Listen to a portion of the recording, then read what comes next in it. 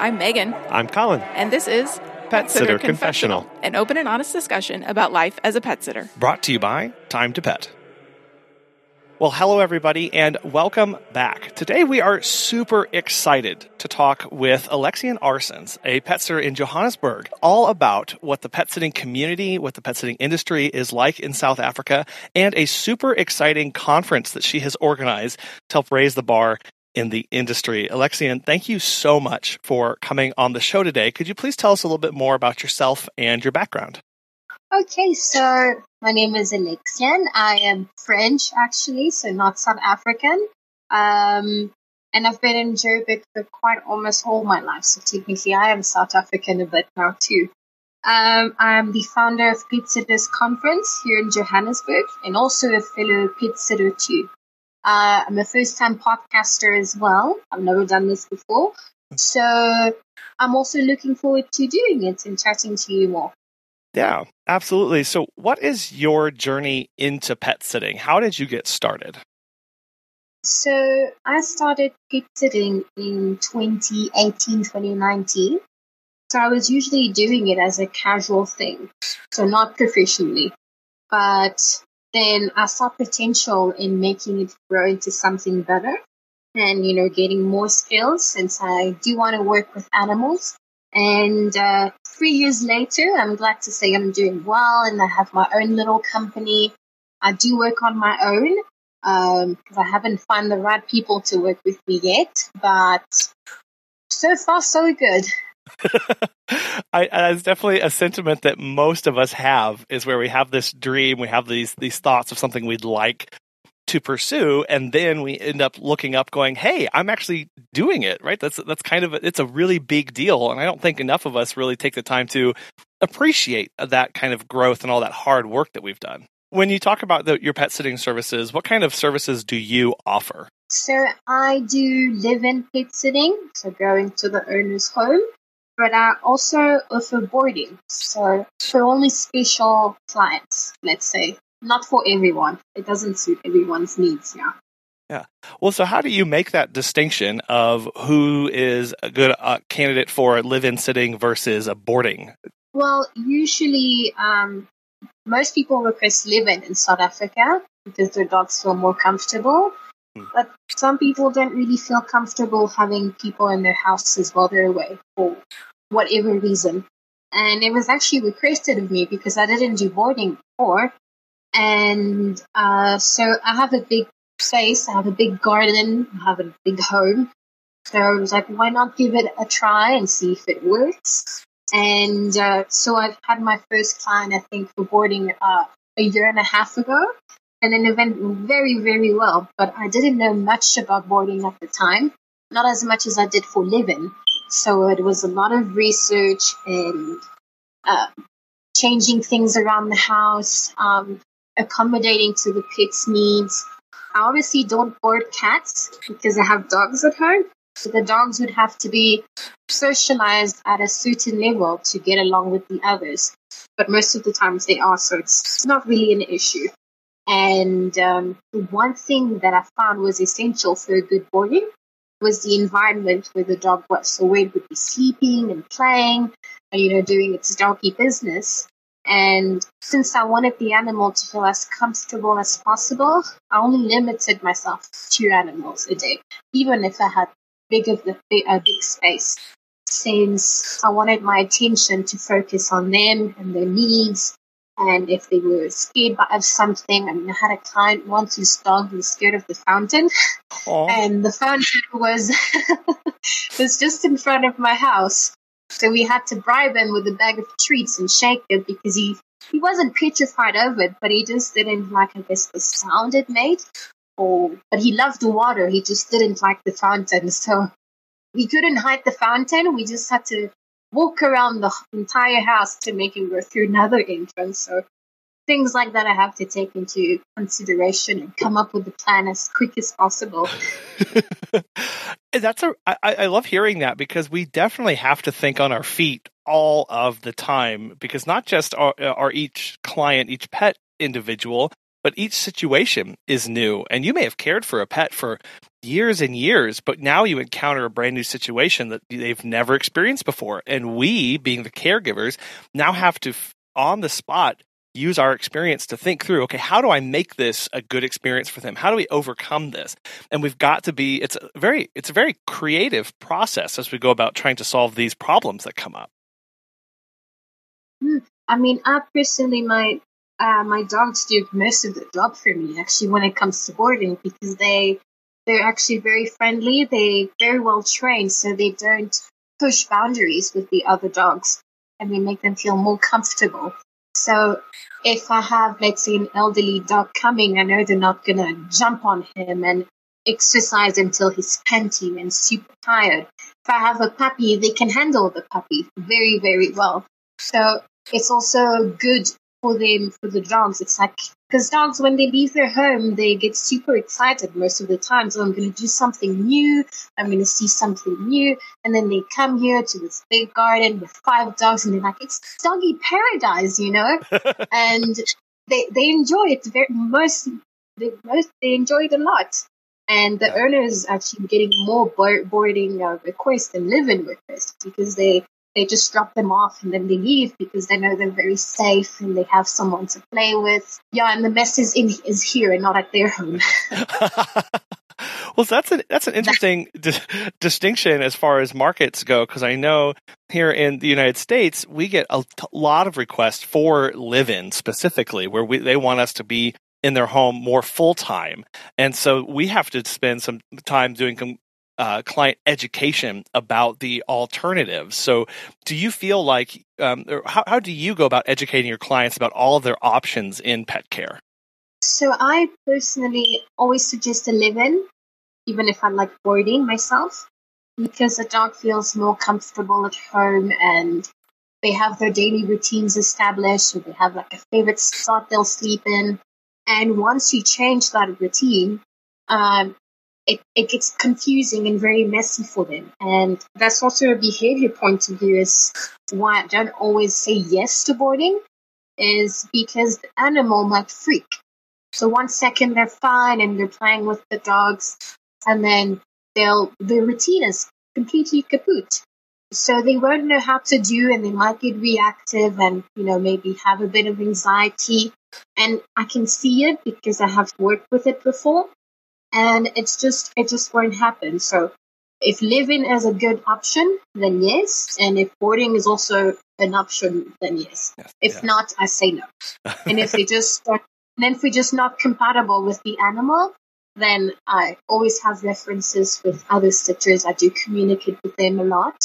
So I just refer them to someone else if they have another option, because those are my only 2 options. Yeah, and knowing what's a good fit and what's not a good fit is something that takes some time to think about and understand where our limits are, right? Like, I think it really does take a lot of introspection to go, hey, what do I actually want this to be? How do I actually want this to operate? And knowing that I can say no, like I have agency to do that in my business. When you say you refer out to other sitters, what is the pet sitting community like in Johannesburg? So, honestly, I will say it's not a very stable industry here, because there aren't any regulations. So it's kind of everyone can be a pet sitter.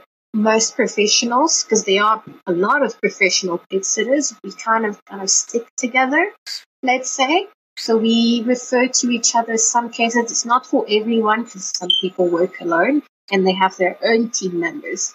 But it's a very undecided community, let's say.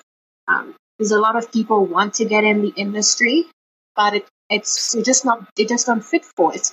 They don't have the knowledge and they don't want to work enough to learn about, why we charge the way we do, some things that we do we shouldn't do. Just a lot of things to go through that they don't consider. So it's hard to see who is a pet sitter and who isn't a pet sitter. So I think that's why it's so divided, because you don't really know who to trust. If you refer to someone, how do you know he's going to take great care of the animal? Then it's your reputation that's a problem, because you're referring someone to someone who's not doing very well. So it's very tricky here so far. while there may be other people in our areas, we do have to vet them, right? That's our responsibility when it comes to understanding what their processes are, what their background is, what their training is like. So are you reaching out to sitters individually to kind of talk to them about that so you know who's a good fit and who's not? Yes. So I do have a list of contacts, people that I know and have spoken to. Also, I know what they have achieved and what they do on a daily basis with the pet sitting. I know they are very involved. So I won't hesitate if a client is out of my service area to quickly refer them to them without a thought. So that's kind of how it goes. We do sometimes share sitting. That has happened with me once or twice when the client is comfortable with it, of course. Or else we when we know each other, everything is very good. And you mentioned earlier about there being no rules or regulation around being a pet sitter. Is that just for like dog walking and live-ins, or does that include boarding facilities as well? No, it's actually pet sitting on its own. Okay. Pet sitting is not classified as a actual job here. There aren't any rules for pet sitting, no regulations. So technically anyone can advert and offer the service of pet sitting without going through the government, basically. So as we, the professional sitters, we try and go by the ethical standards of pet sitting, which makes us more different than the ones offering just regular dog walking or live-in. So for me personally, I stay updated with PSI International with their regulations. So that has worked for me very well. I think most of the sitters do as well. So they all have their policies and they go by it. And we try and make sure, I think, from what I can see, that we have all the same regulations. Because then it gets a bit complicated when someone comes out of another sit that was with someone that just is not regulated, does not have any policies, and they're suddenly shocked by why we say no to certain things and how we do it, and they're like, well, that happened to me before. And I'm like, well, this is how it's supposed to be. So, No, absolutely. When we forget that when clients are reaching out to us, they have had past experiences and they are bringing in a lot of expectations when they come to talk with us. And they are, not that it's baggage, but there's a lot of things that sometimes we have to help them overcome. And that I definitely agree that the majority of times that is around boundaries, that is around pricing, that is around policies where they may be used to being able to pay super cheap prices or be used to being run over the owner of the business and kind of do it the way they want to. And we have to that's kind of a fight that we have to stick up for ourselves and recognize, nope, these are my standards and I'm not going to budge from them. Yeah, I agree. I mean, most of the time, my challenge comes mostly with my fees, although it's a common issue for everyone, I'm sure, but I will not change them. One of the policies that I have, for example, is for an injured animal or, that's very ill with an obvious injury, I will refuse to take care of this sit unless the issue is being addressed before. But I usually refuse because the owner knows something is wrong, but they won't do it for multiple of reasons that actually don't even matter. Because if I accept the sit and something happens to the animal or it gets worse, I will be held liable. And the worst thing that can happen is really death. And I don't want that happening knowing the owners haven't done anything. Unless something is done and there's an ongoing chronic condition, then I will be, alerted and have the vet as my emergency. And at least I know I can do something with the owner's blessing. Vet partnerships are very integral to a thriving pet care community. So what are your relationships like with vets, with groomers and pet stores? So I have a very good relationship with my vet, actually. So with a veterinary hospital and a veterinary clinic not so far by me, I actually give them my contact detail. They have my card there and all my information. So if the owner is going away and they actually mention it to them, they'll mention them to me. Or what happens sometimes is dogs that are in the back of the clinic or the hospital, or, for example, strays. That for stray, I will obviously not charge the hospital anything. But one of the things that happens sometimes is that the owners have to go away, or they're away when there's an emergency. So they'll actually call me, and they have a kennel ready for me to take with me at home. So it's the animal might be sick, but they say the animal doesn't have to move. So all he needs to be is in a bedroom, in a quiet bedroom, and he stays at home with me, and that's what happens most of the time, which is actually very great. As well with groomers, except with groomers, the clients are usually come here at my home. It happens mostly for boarding, and I refer them to grooming, and they refer them back to me as well. That's also very cool. And so I have very good relationships, and I'm happy about that. When you have those kind of relationships, it really does take a lot of stress off of our shoulders as the pet sitters, as the pet care team, because we know, again, who we can trust. And it takes time to build those relationships. But when we are able to do that, it also really helps the clients, because a lot of times the clients don't know what they don't know.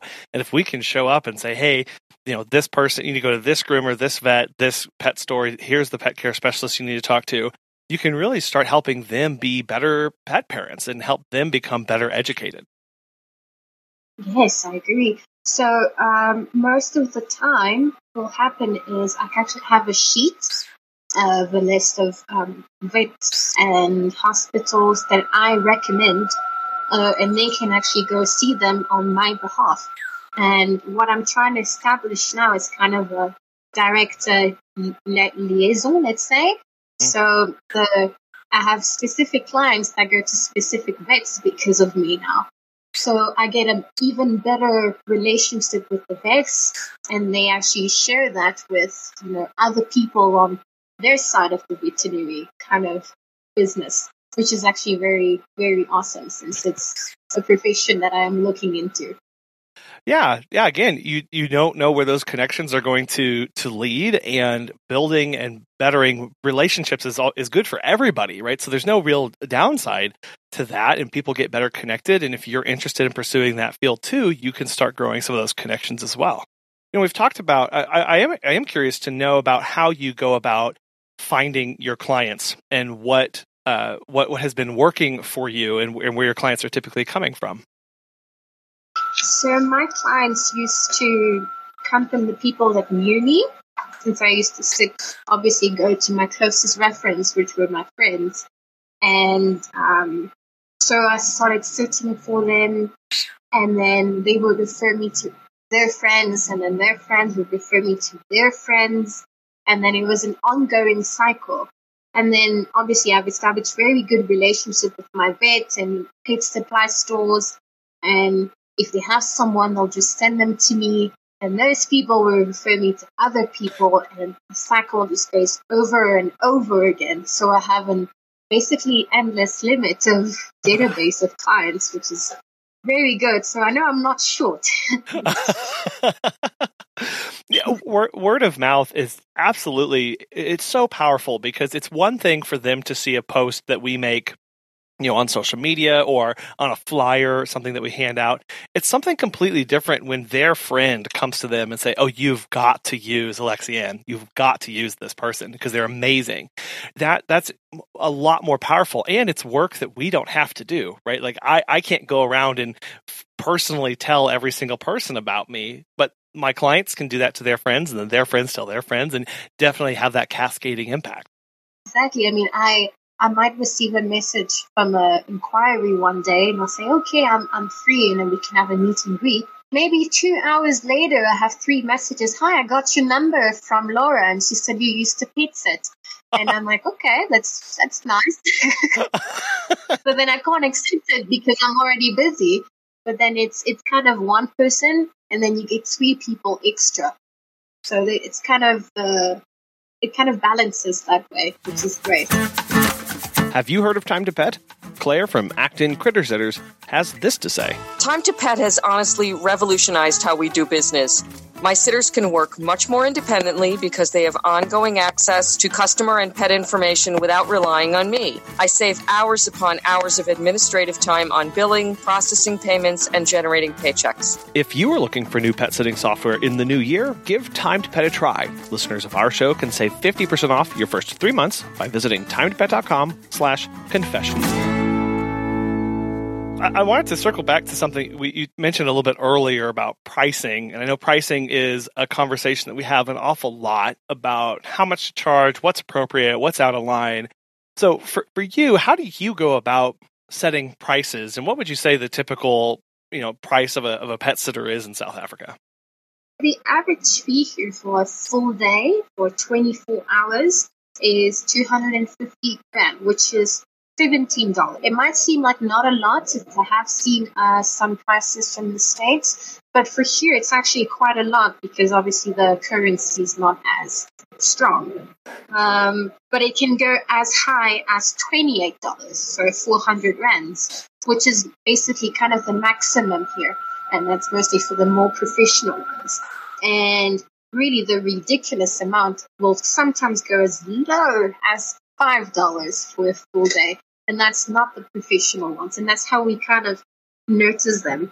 And because we, at least for me, when I started, I based my fee on the average salary here for like a common worker. And then as my education grew and my skills become better, I started charging more because I had education in first aid. I knew how to work with behavior, and obviously I do a little bit of physio, so I can practice on that. So my fees reflect what I do and what I'm capable of, and I don't need to go over that. Do you feel like you get pushback from clients about your prices when they see those other people who are charging, 250 rand, or how do you communicate what that pricing actually is and why it is the way it is? So I have a detailed sheet of what will be included in our set, and my skills equal my price. So most of the time the owners don't have a problem for it. So sometimes if you have to charge more because of a special situation, they really don't mind. The only problem that I have faced is from owners that have been with previous sitters that charged lower than me. So they obviously were a bit confused why I was charging what I charged. And I explained to them, it's for its security. I know you're going to know your animal is safe with me. If something goes wrong, I can, I will do what I can do for the price that I'm giving you. And they're actually just fine with that. And that's a good reminder that we are able to point to our backgrounds, our experiences, our services, and kind of let them stand on their own and go, look, for this price, this is what you're getting. You're getting me and all of this expertise.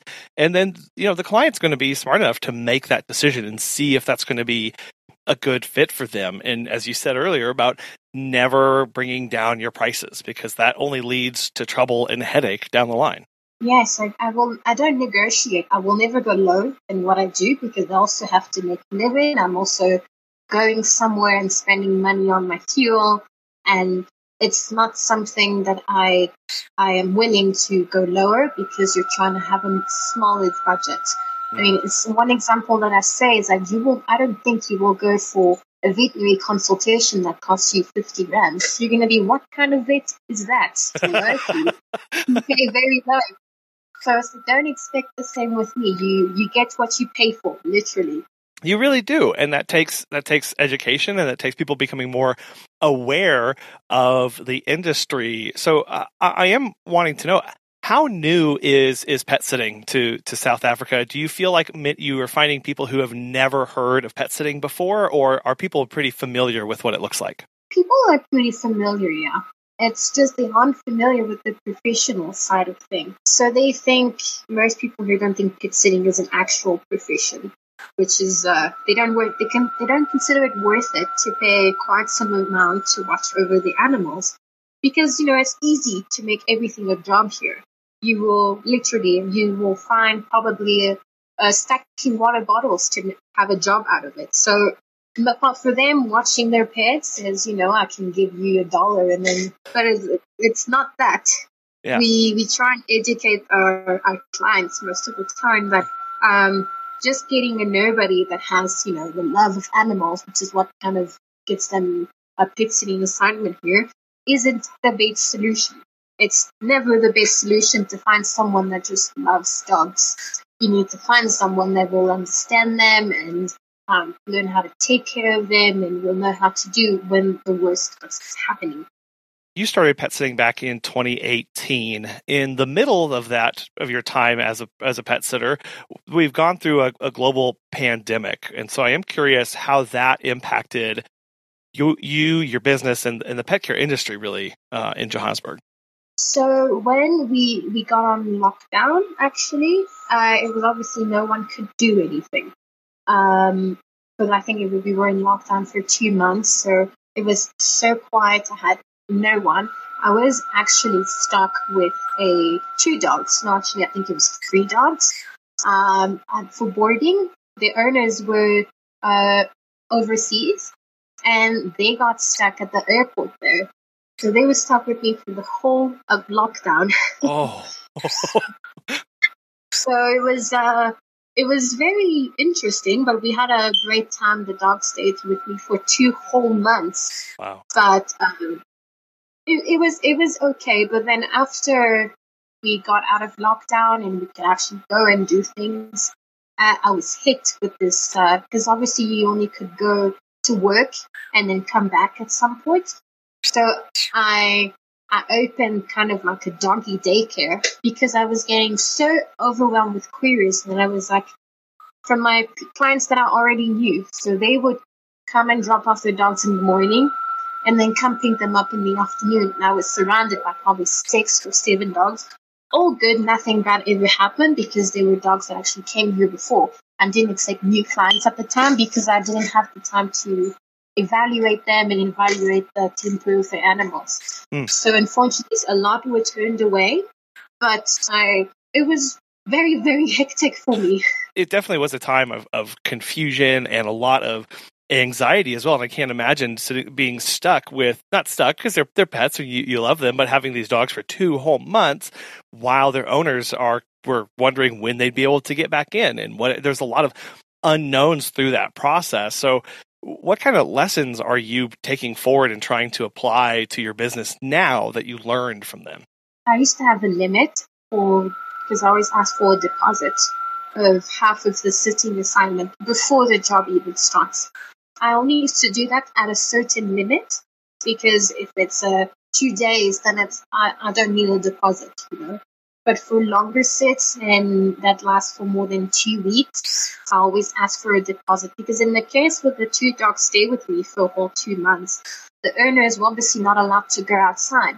So they couldn't send anything for me to buy the dog's food and take care of, because one of them was on a special food for, I think he had something with his kidneys. He had to get a prescription diet, which is not cheap. So it was, they were very big dogs, so they had to eat a lot. So I think we went through, 2 whole big 10-kilo bags, so like every 2 weeks. My bill at the end of those 2 months was, wow, it was a lot. It was a lot. Wow, I can't even imagine, and you're right, having those kind of policies of going, okay, how do I make sure that my business is protected? How do I make sure that I am protected through these things that happen, right? And we do have to work through these problems, these scenarios, and we'll never be able to think up of all of them, but we can just prepare a little bit and really get ahead of the game. And especially for, next time. And that policy that you have now of always requiring a deposit, no matter how short or long of a visit, that's something that will always protect you now. Yes, so I find it very useful sometimes because since I do offer alternative service like grooming or like bringing the dog to a groomer or bringing the dog for physiotherapy consultation, what happens is most of the time the owner is not sure if they want the dog to go. So since I do have a pool here, for example, for physio, if they aren't sure the dog will like water and they don't know if they want the dog to go for a consult, I kind of work with him around water and see if he's kind of used to it. And if he feels comfortable doing that and getting him in the car, I book the appointment and then the deposit kind of pays for that consultation. But since I have it for lower fees, since I do have good contacts with the rehabilitation center, then it doesn't really cost me much. But it's still a good add-on service for the animal. Yeah. Well, yeah. And you mentioned physiotherapy a couple times now. So tell us about what that is and how you implement it in your business. You mentioned a little bit about the pool, but what does that really look like working with that in your business? So veterinary physiotherapy is basically an adjunct to veterinary medicine. So the overall aim to vet physio is to maintain mobility and function and enhance performance of the animal.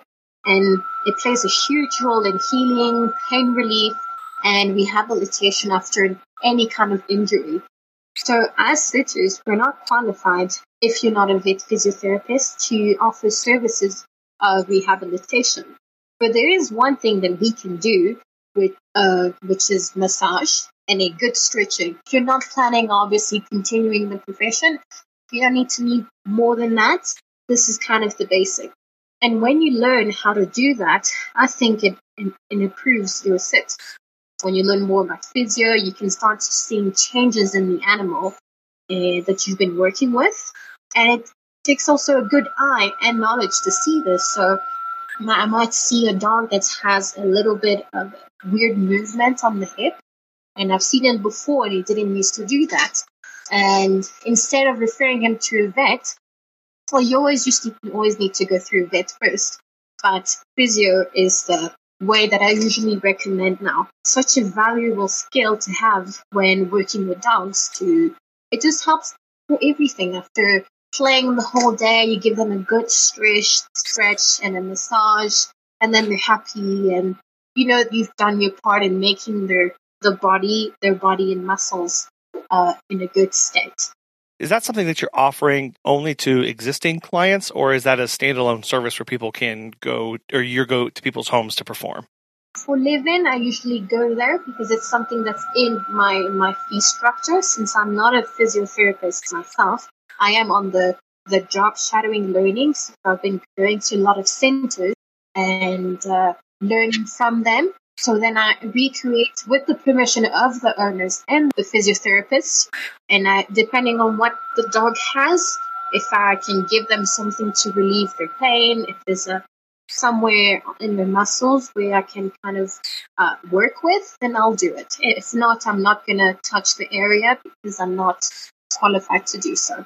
But it's not a service that I offer alone. It's kind of something that I do all the time now. If I touch a dog, then I'm like, oh, I can feel something on the leg. What is that? And I start kind of palpating everywhere. On every dog that I see on the road, it's like, oh, is your dog's leg fine? I can kind of see he has a bit of a bulge on his cruciate here. You should get him checked out. I never see everything the same way now. Yeah. No, absolutely. Is when you start to do that. And like you said, it's not a standalone service because you're not certified in it yet and you haven't gone through that process. But the massage, the stretching, those are things we can learn and we can do and just make it part of our service of basically when you book me with your permission and with you advance warning, and we'll talk through what this process will look like, but this is something that I can do for you and try and meet their needs. And I'm sure with, like you said, with injured dogs or even mostly healthy dogs, there's still massive benefits to that. And what does that do? That means that the clients start looking at us as more of an authority and people that someone that they can trust with other things with their pet. Yes. So one of the things that I really like about it is, how do I say this? If the owner has a pool, for example, hydrotherapy is amazing for every single dog, and because it's such a low impact exercise.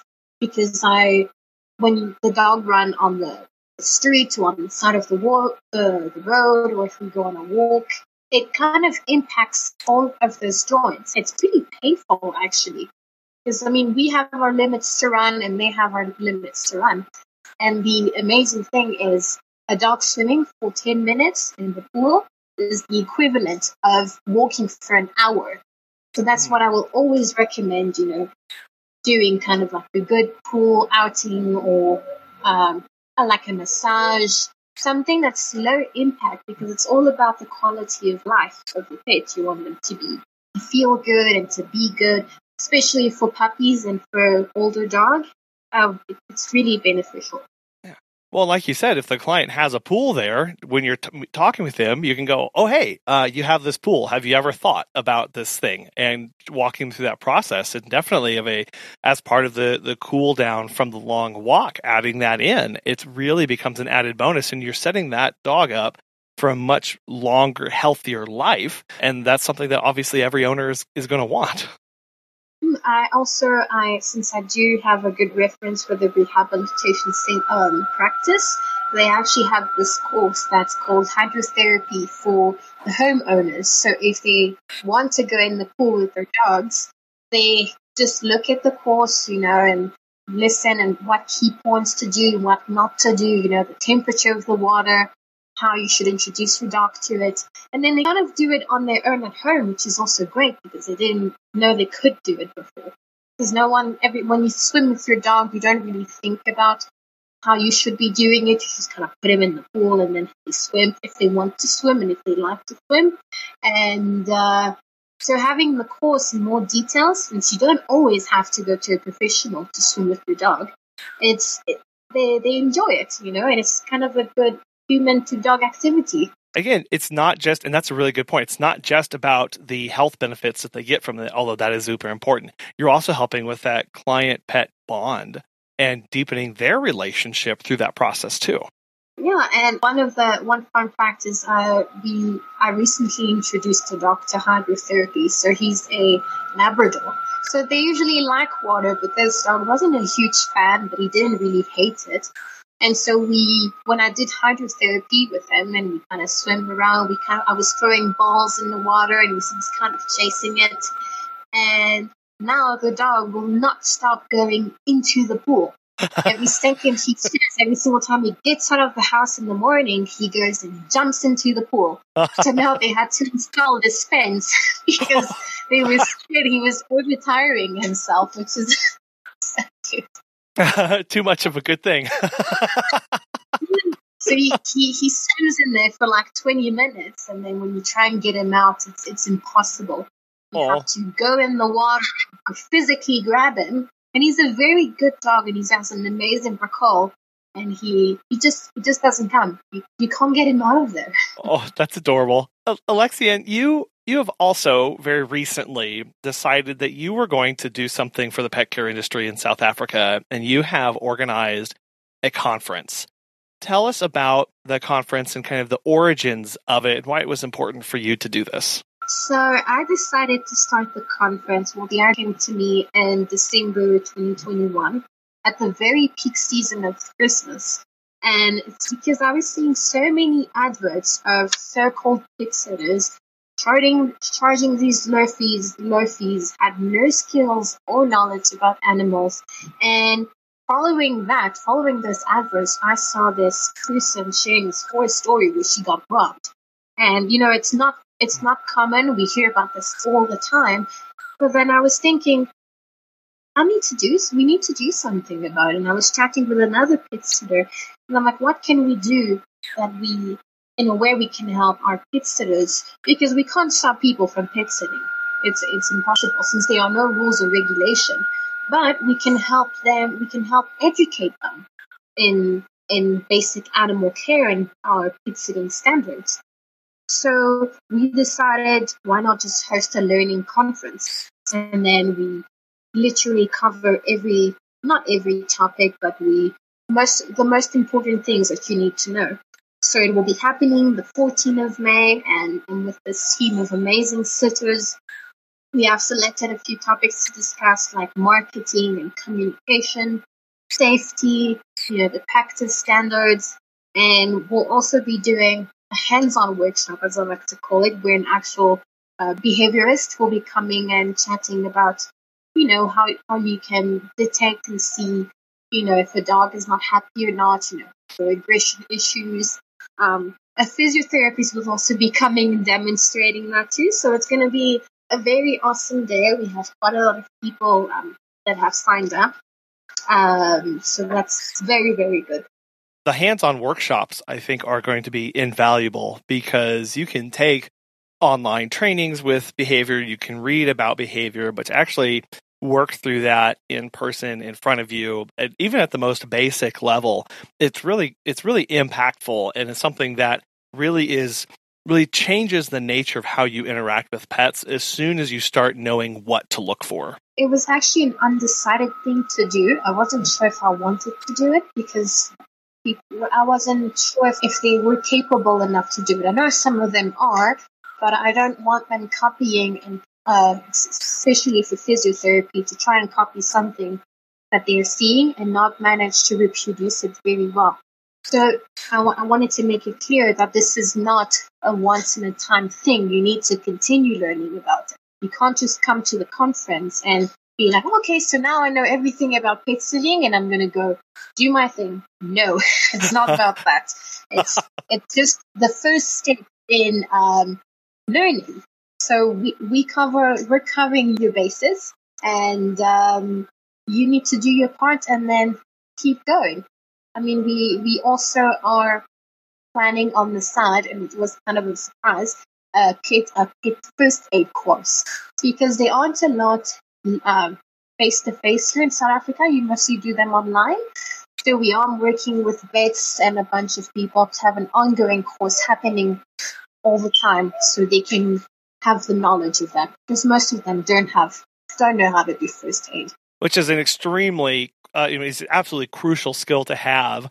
And you mentioned something about the learning process of many times we see something and may go, oh, I can do that exactly as that professional did it, who's done it for years and years. And we get a little overconfident. And it's important to remember that we have to learn in steps, in fits, in starts, and really, when we're learning new things, I know for me, sometimes it's hard for me to humble myself and go, I know nothing about this, so I need to start from the very beginning and work from there. And that is a process. And anything that we learn, anything that we take on, any new thing that we try and do, to really put on the learner mindset and go, how I need to get the most out of this.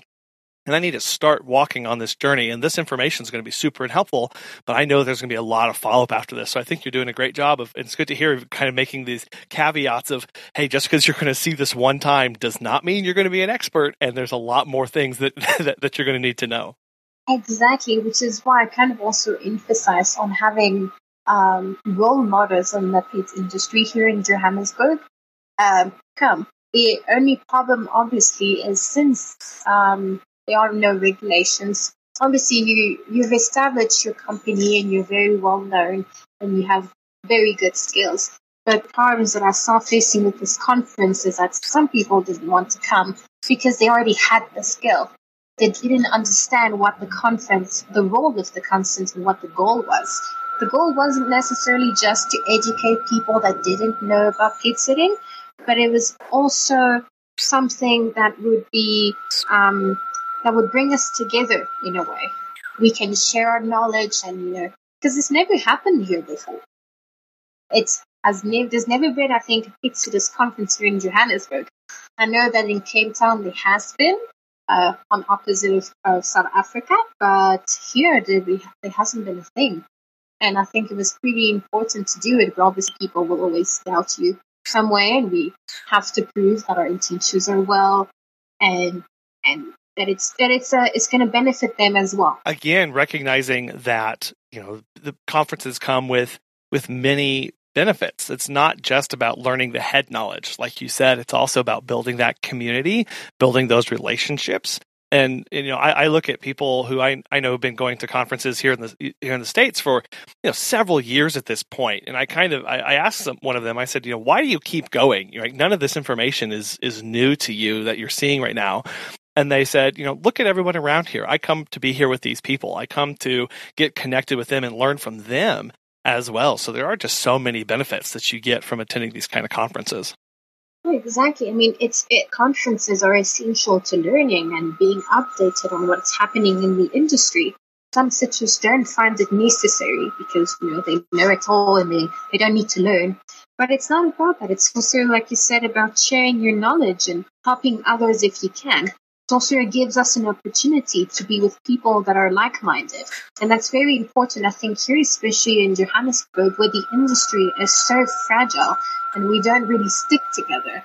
And not coming because you also think you don't need it also shows that how fragile the industry is, which, if you don't want to come and meet fellow pet sitters, because I don't think most of us have met. I mean, I have met most, maybe most, not all, but I don't think we have actually really talked to each other about that kind of stuff, except for reference and pet sitting assignments. So we don't really know each other. We just know, she's the competition. And I can refer her to if you want, but maybe she knows something that I don't. Maybe she knows something about boarding that will help me. And I'll have the chance to ask her about that because she's a good established business. And I think the conference will be helping a lot with that too.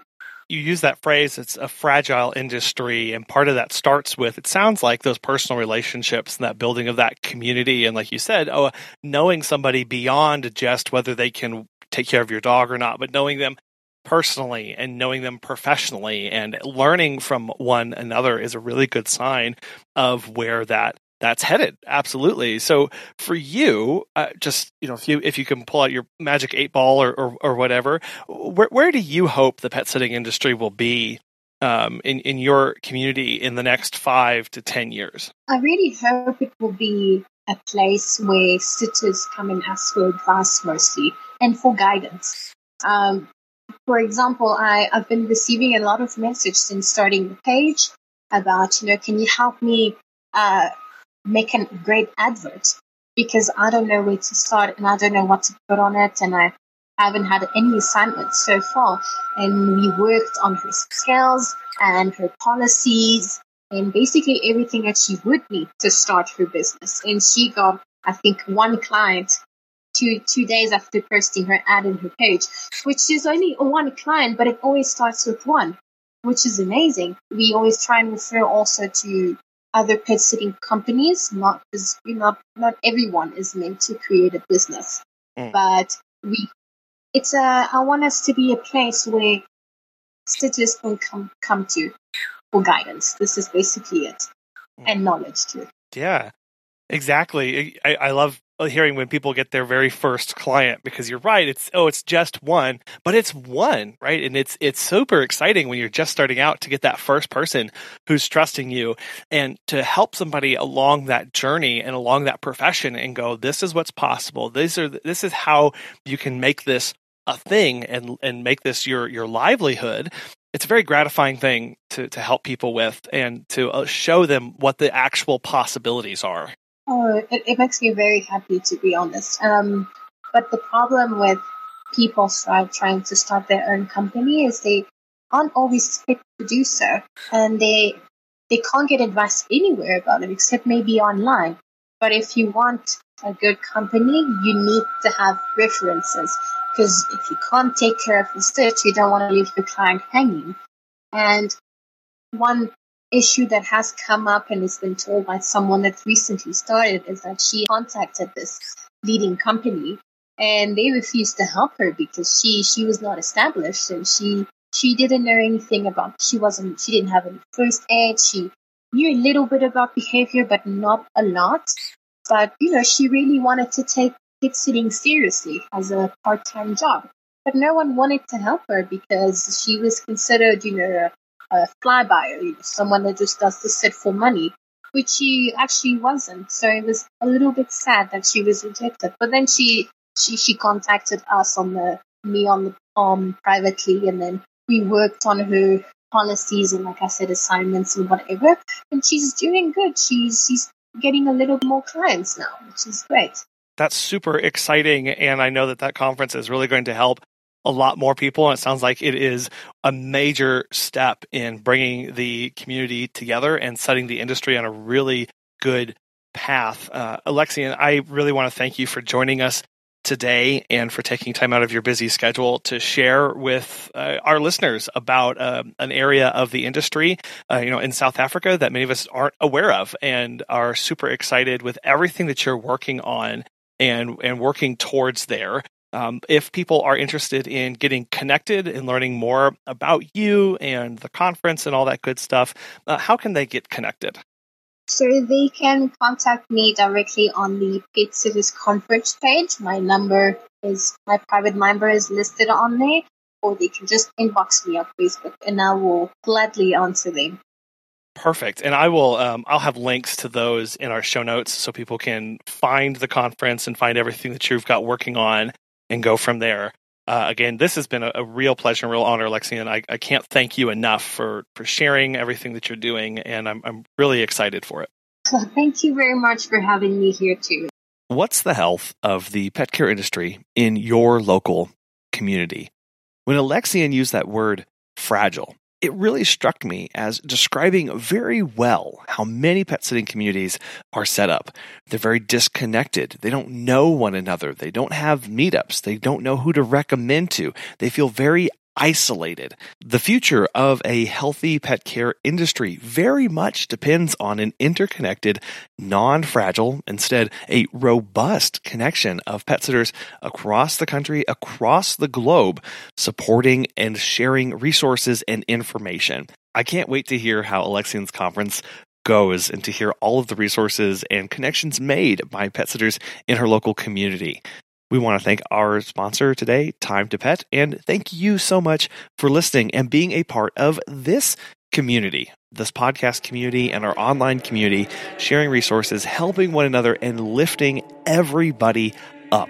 It's a wonderful thing to see, and we are so thankful that you are a part of it. We hope you have a wonderful rest of your week, and we'll be back again soon.